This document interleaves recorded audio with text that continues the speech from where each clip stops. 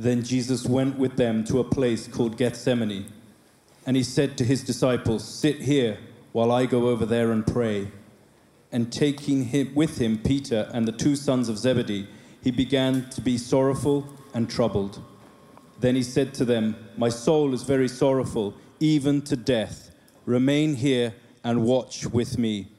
And going a little farther, he fell on his face and prayed, saying, "My Father, if it be possible, let this cup pass from me. Nevertheless, not as I will, but as you will." And he came to his disciples and found them sleeping. And he said to Peter, "So could you not watch with me 1 hour? Watch and pray that you may not enter into temptation. The spirit indeed is willing, but the flesh is weak." Again, for the second time, he went away and prayed, "My Father, if this cannot pass unless I drink it, your will be done." And again he came and found them sleeping, for their eyes were heavy. So leaving them again, he went away and he prayed for the third time, saying the same words again.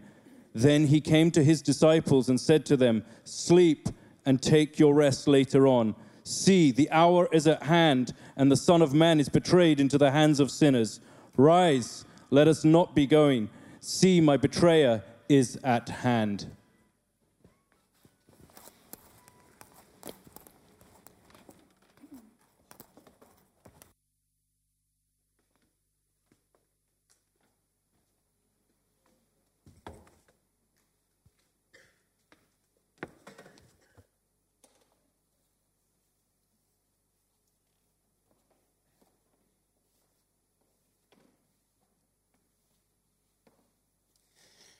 When we see Jesus in this garden, we see him at his most vulnerable. And yet we see him at his most inspirational. We see him at his most inspiring, even though he's at his weakest. Even though we want you to be in the garden tonight, can I take you to the end of this experience? And in John's gospel, at the end of this experience in the garden, we see Jesus knowing some real strengths from surrendering. And tonight, in our world that tries to be first and tries to be strong and tries to stand up, actually, surrender does you good. For Jesus, he said in John chapter 18, verse 4, it says, knowing what was about to happen, then Jesus spoke. When you surrender, you get to know God's will. It's an amazing thing. And people burst in the garden at the end of this. And they said, "Are you Jesus of Nazareth?" And he said, "I am." And they all fell backwards. When you surrender, you know your own identity. You stop trying to be another person. But when you surrender and you connect with God, for those of you who here might be thinking, what are these Christians about? Actually, your identity becomes a lot clearer to you.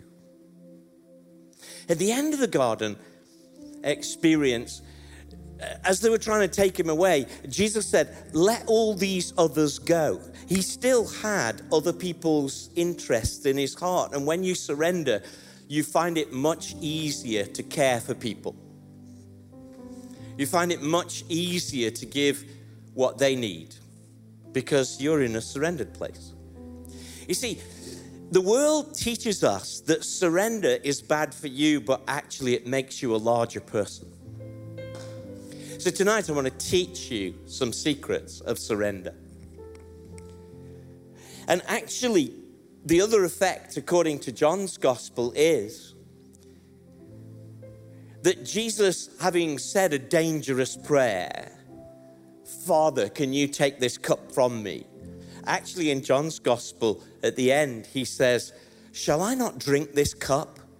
In other words, he was saying, I'm not just accepting God's will, or I'm not just going along with it because I have to. Have you ever met people who they comply, but it's not really in their heart? But you know, with Jesus, he said, no, I'm going to drink this. And what surrender does is, instead of you begrudgingly accepting what God's will is for your life, you embrace it and love it and go with it. So tonight, it's really important we learn some secrets, some insights into surrender as we go into this Easter season. Everybody who might be connecting with us online right now, we want to say to you, Jesus really loves you. And tonight, if you're a guest amongst us, we welcome you. And as we talk about surrender, you know deeply within your heart that when you give yourself to the right thing, it just does you good.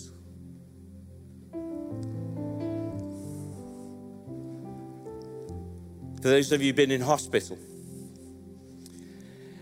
and even though that's a terrible experience, you know that when you surrender to the treatment, that actually it's making you better.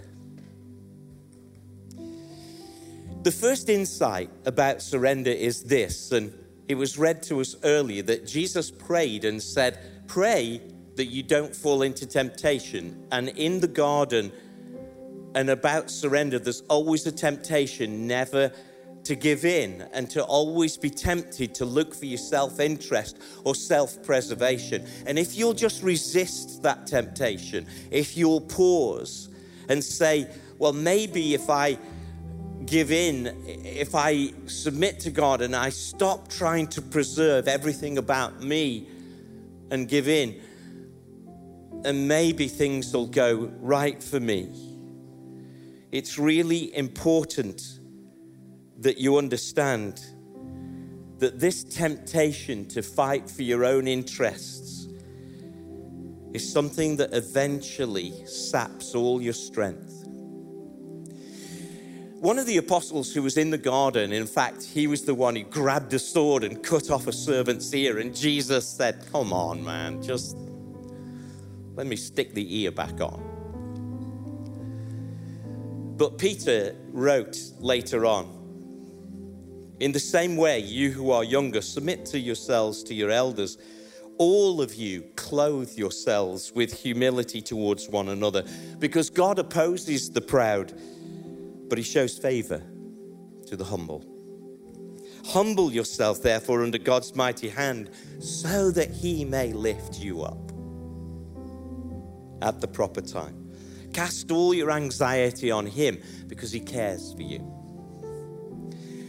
Surrender is always surrounded by temptation to fight it. And tonight, you're going to be tempted to say, that's okay, but what about? Drop the what about and say, God, I'm going with you. Amen, church? This garden experience also teaches us that every upset that we have and every emotion that we have should be surrounded by prayer. Jesus said, my soul is sorrowful to death. You know, one way to heal that some of those emotions that are draining everything from you is to surround them in prayer. And that's what Jesus did. He said, my soul is so sorrowful for death. And when we're emotionally distressed, it's a simple lesson, but it's a lesson of surrender. First lesson is you'll always be tempted not to surrender. But the second lesson is surround all your feelings with prayer. The psalmist said, in my distress, I cried to the Lord. Not after my distress, but in my distress, I cried to the Lord. I surrounded all my emotions to prayer. I cried out for help, and from his temple he heard me. Surround your emotions in prayer. Some of you have come tonight and you're troubled. If you would bathe that trouble in prayer, you will find that those emotions even out. Let me talk to you as friends and as people who love each other and as people who are in a relationship with each other. And under my ministry, we'll always go for the relational rather than just the institutional. We need to be friends. Amen?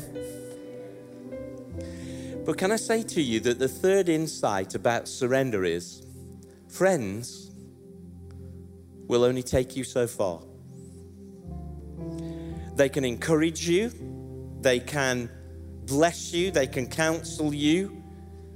But with Jesus here, he said, friends, come and pray with me in the garden. And then he took 3 further aside and said, Peter, James, and John, come and pray with me. My soul is being overwhelmed. And they went to pray with him. But then he had to go a little further, and it was him on his own.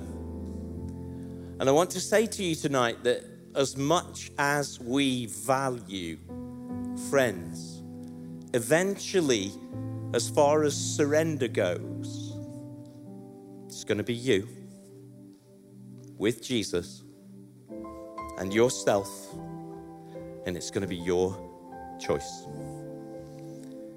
And some of the reasons that you have tonight why your life is where it's at, yeah, of course it's been affected by others. Of course it has. But one of the great lessons that we have is it comes down to if you will say, not my will, but yours. You. Friends will only take you so far. Why don't you just breathe that prayer just to yourself right now? But not my will,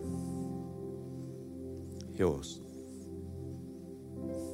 You see, because I want to try and point something out to you, and I know I really appreciate you kind of being flexible tonight and doing church in the round and kind of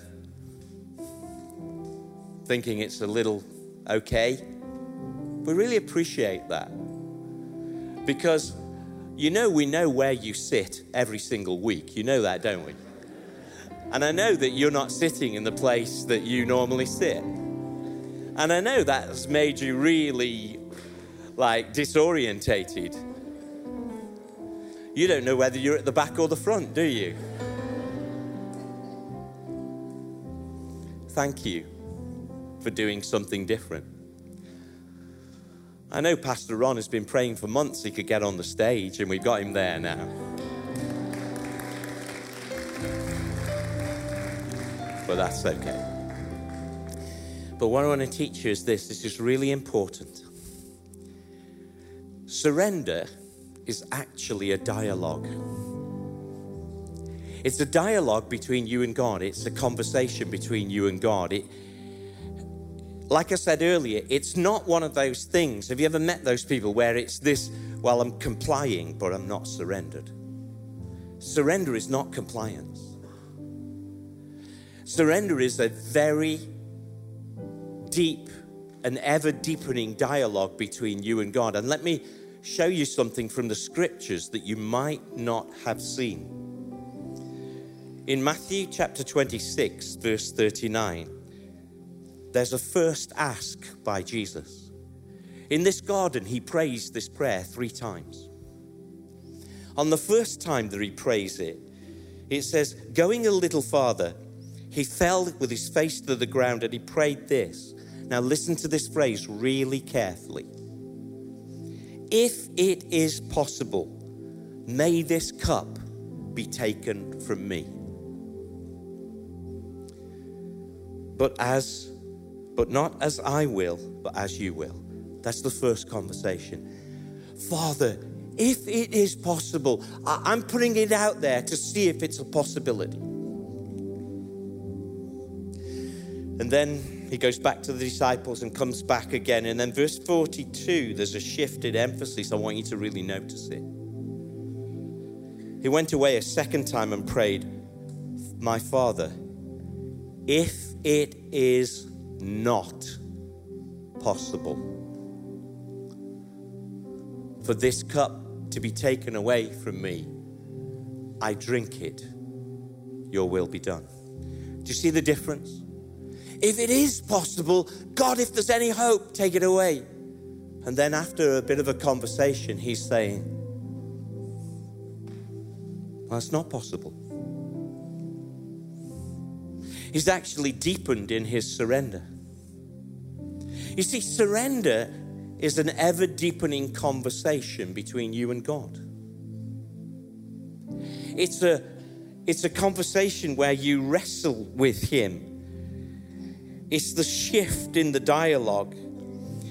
This wrestling in prayer makes our minds bigger. Daniel did it in the Old Testament. In fact, in Daniel 9, it says when he fasted, prayed, and confessed and wrestled with God, it was only after he'd done that that an angel shows up and shows him what the future is like. You see, you won't get to the revelation bit unless you have the wrestling bit. Do you want me to say that again? You're not going to get to the revelation bit unless you have the wrestling bit. And with Jesus here, he says, if it is possible, and then he was saying, well, if it's not possible, I still want your will. Can I ask you tonight, do you need to have an honest conversation with God? Is there an area in your life where you're wrestling with God or even fighting with God? And do you need to have an honest conversation with him where you finally go, okay, God, let's talk about this. I need to tell you this. And I need to get your will on this. Because surrender is always a conversation. God never says, just do it. He always says, let me get your heart so that you want to do it. A dialogue with God will lead you to the Father's heart. Do you notice that in Mark's version of this story, he says, Abba, Father, if it's possible. He's saying, Daddy. You see, for those of you who perhaps might be guests tonight, or those of you watching online, when we talk about God, we mean a perfect Father, the Father that we all never had, the perfect Dad. And all surrender doesn't lead us to this big, mighty, angry God. All this surrender leads us to the Father who loves his children. Always leads us to the Father's heart. So let me share 4 secrets with you tonight of surrender. The first one is you're going to be tempted not to, and you have to resist. The second secret of surrender will always be that you have to take those emotions that you feel and surround them in prayer. The third secret is your friends will only take you so far, and as much as we love our relationships, and we all need those things, there comes a time when you have to say, it's me and you, God. And the last secret or insight into surrender is it's always a conversation. It's always a dialogue where you go deeper and deeper and deeper. So I want to say to you, talk to him. I wonder if you just lift your hand with me right now and just talk to him. Just for your own life, for your own, or just in your own heart. You may not want to lift your hand, but talk to him. Because surrender costs you. It will cost you something emotionally. It costs you something physically. Jesus sweat drops of blood here. But here's what I want to say to you. Jesus looked past the garden. He looked past the hill that Kathy's going to talk about on Friday. And he looked even past the tomb. And the Bible says, for the joy set before him, he endured the cross, scorning its shame, sitting down at the right hand of the throne of God. We may be in the garden, but there is a throne waiting. You may be in a place of, I don't know whether to surrender, but there is a crown waiting for you. Church, there's a crown waiting for you. There are many crowns waiting for you. You may cast them down, but there is a great reward waiting for you. In your struggle against sin, you've not resisted to the shedding of blood. Learn this lesson. Look past this immediate challenge that you have to the ultimate purpose that God is doing.